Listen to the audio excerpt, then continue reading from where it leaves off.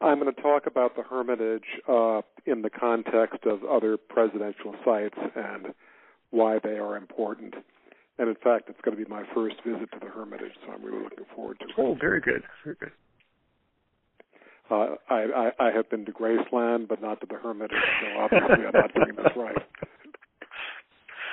Well, people know Elvis more than they do Andrew Jackson. That's for sure. Right. Well, but both historic sites and each important in its own way.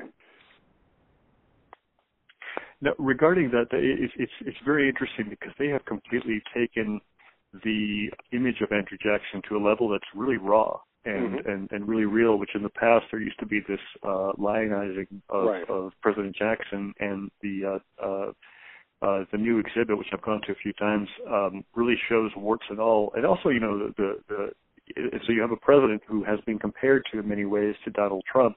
And it's just a fascinating place to do this and a fascinating time to be able to be there. Yeah, that's for sure.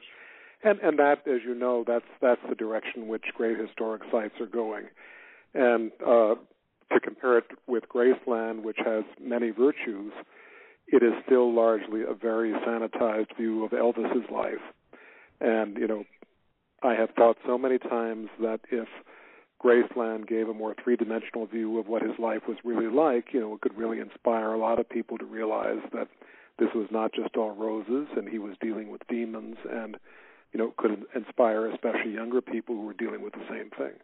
Mm-hmm.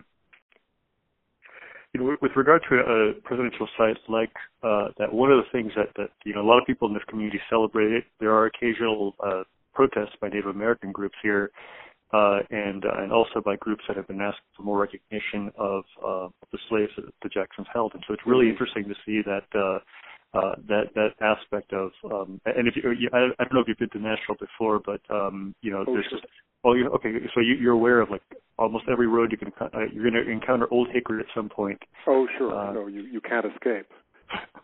And but that's sort of there are two schools of thought about this. One is that you take every name that has a legacy, that has any complication, you just remove it, and the other is that you keep names on, and you still keep names on streets, for instance, and for instance, where I live in Washington D.C., there's a Jefferson Davis Highway and a lot of Confederate generals and so forth, and statues in Alexandria, Virginia. And the other point of view is that the fact that something is named after someone doesn't mean that you honor that person unambiguously. Mm-hmm. And actually, it's a more interesting historical exercise. And plus, the idea that most of the founders of this country was that we would always be arguing about these things. Mm-hmm. Because if you take that to its extreme, you'd have to take George Washington's name off of the national capital. Right. That's an interesting way to do it. I was thinking about Washington. There's been so much emphasis on Hamilton because of the musical, and that has caused discussions here in Nashville about what about Andrew Jackson's role on the $20 bill, and how interesting that a man who opposed the central bank, would be on the currency of this country. It's an irony, but it's a legitimate discussion, and we should always be arguing about these historical figures. I would worry about a country in which we had stopped doing that.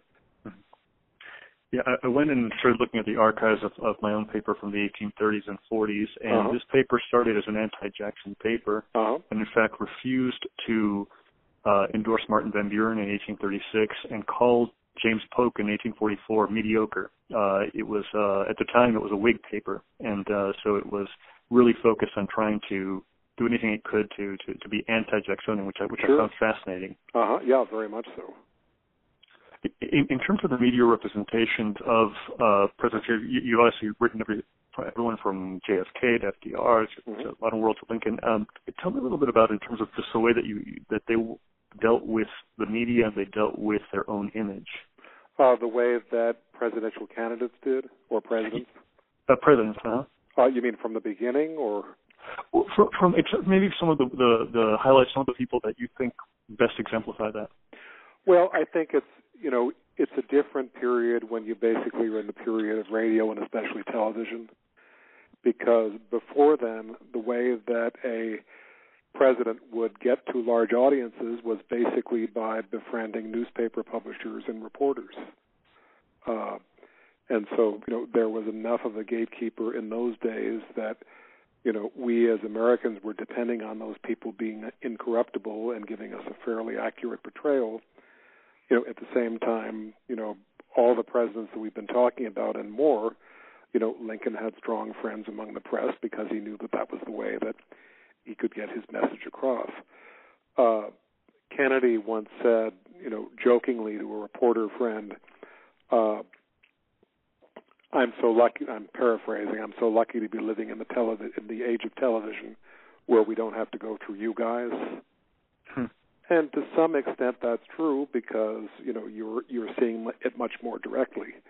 And that was even in the day when there was no C-SPAN and there was not cable television, so that if someone saw Kennedy, you'd rarely see a whole speech. You'd see sort of a clip on a 15-minute news program. So even then, you had to go through a gatekeeper.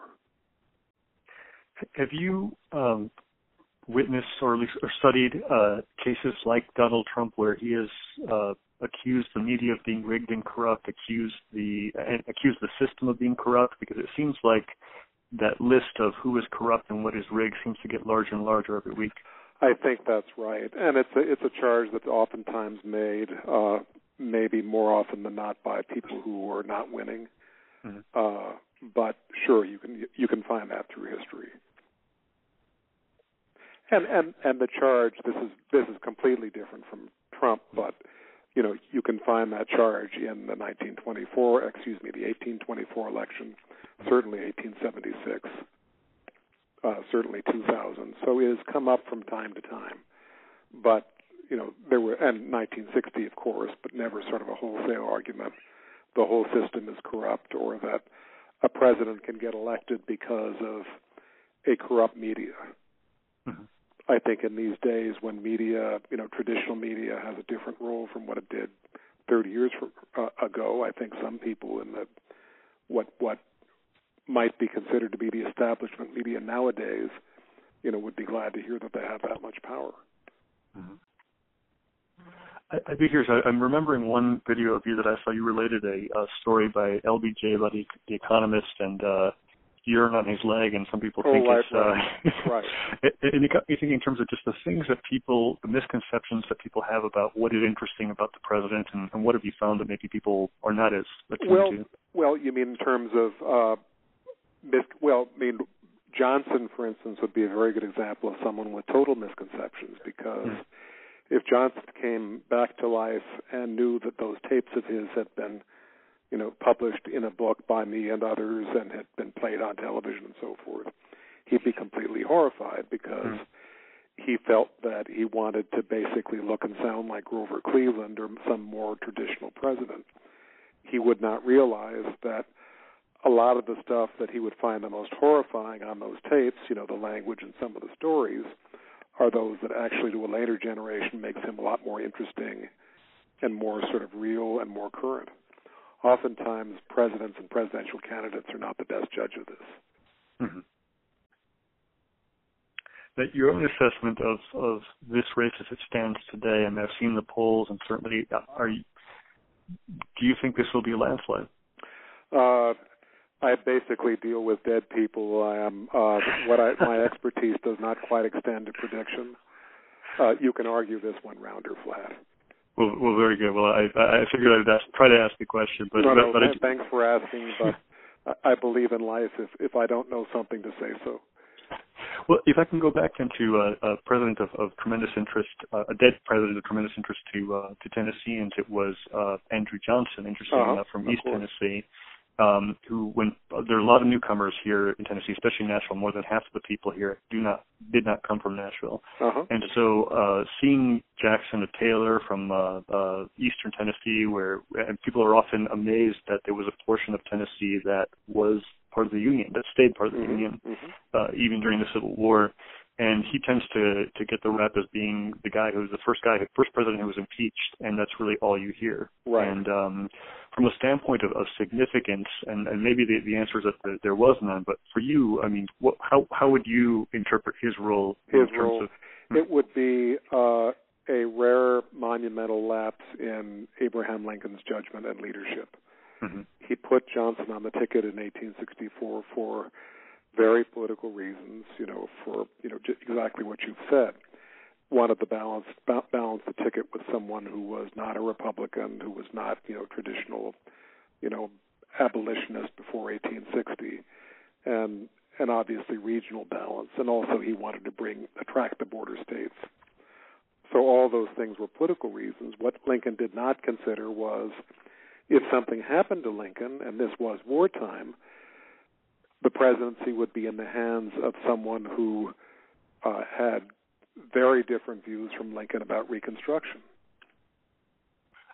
With regard to other things to talk about on Friday, you've talked about the presidential site. Are there any previews you'd like to give or anything? Because I'm writing a column that focuses on this event. It focuses on your contributions to it and for this Friday. Well, I think maybe, what I'll talk about with a little nuance, I hope, is how important it is and also how difficult it is to interpret a historic site. For instance, I was a trustee of Monticello for about 10 years, and I went on that board just after Monticello, the Thomas Jefferson Foundation, which runs it, decided to accept the DNA findings about Sally Hemings. Mm-hmm. And nowadays, most people take that just, that's just accepted wisdom, and they don't see that as any, unusual decision for the foundation to have made. But this is 20 years ago, and, that was an enormous controversy, and there were people on that board who privately were horrified by the idea of what the findings suggested. Yet they went along and they said, if this is the scientific evidence, we will stand behind it. And, that is sort of the way this is supposed to operate. It doesn't always happen that way. Mm-hmm. I mean, another example is not a historic site, but have you been following what's going on at the Nixon Library? I don't think that I haven't. I mean, it'd be actually worth writing about sometime, not just Nixon, but just this whole subject where the Nixon Library, I'm sure was built with private funds. Do you know this whole story? Mm-hmm. That I do. Mm-hmm. Yeah, that Nixon built it with private funds, opened it, under the aegis of his friends and family, not the National Archives, because at that point he was suing the archives over his tapes and papers. So that when it was a private library, it was very, not only pro-Nixon, but minimized Watergate to the point of, being extremely contrived in the way that they dealt with certain Watergate subjects. And the National Archives took it over 2007, and since then, I'm just thinking of this because there's a new installation which I have not seen, which just opened, I think, within the last week or so. But they made the leap from a library that was basically Nixon's view of his presidency to a view that's much more down the middle, as should be, in an institution that's run by the National Archives. And it brings up all these fascinating questions, how do you deal with these issues? Mm-hmm. So, I mean, one thing that shows how important and relevant Andrew Jackson is that you and I are talking about some of these things in terms of Andrew Jackson so long afterwards. Mm-hmm.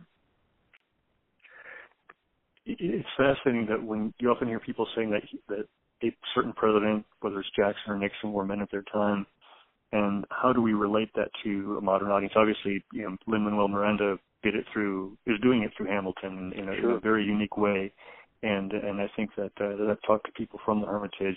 They're doing their best to tell this message beyond just what used to be the ladies of the Hermitage organization, and I think they're succeeding. At least in the 2 years that I've been here, I've seen their outreach has grown tremendously. And from everything I know, and Mount Vernon is another example of that.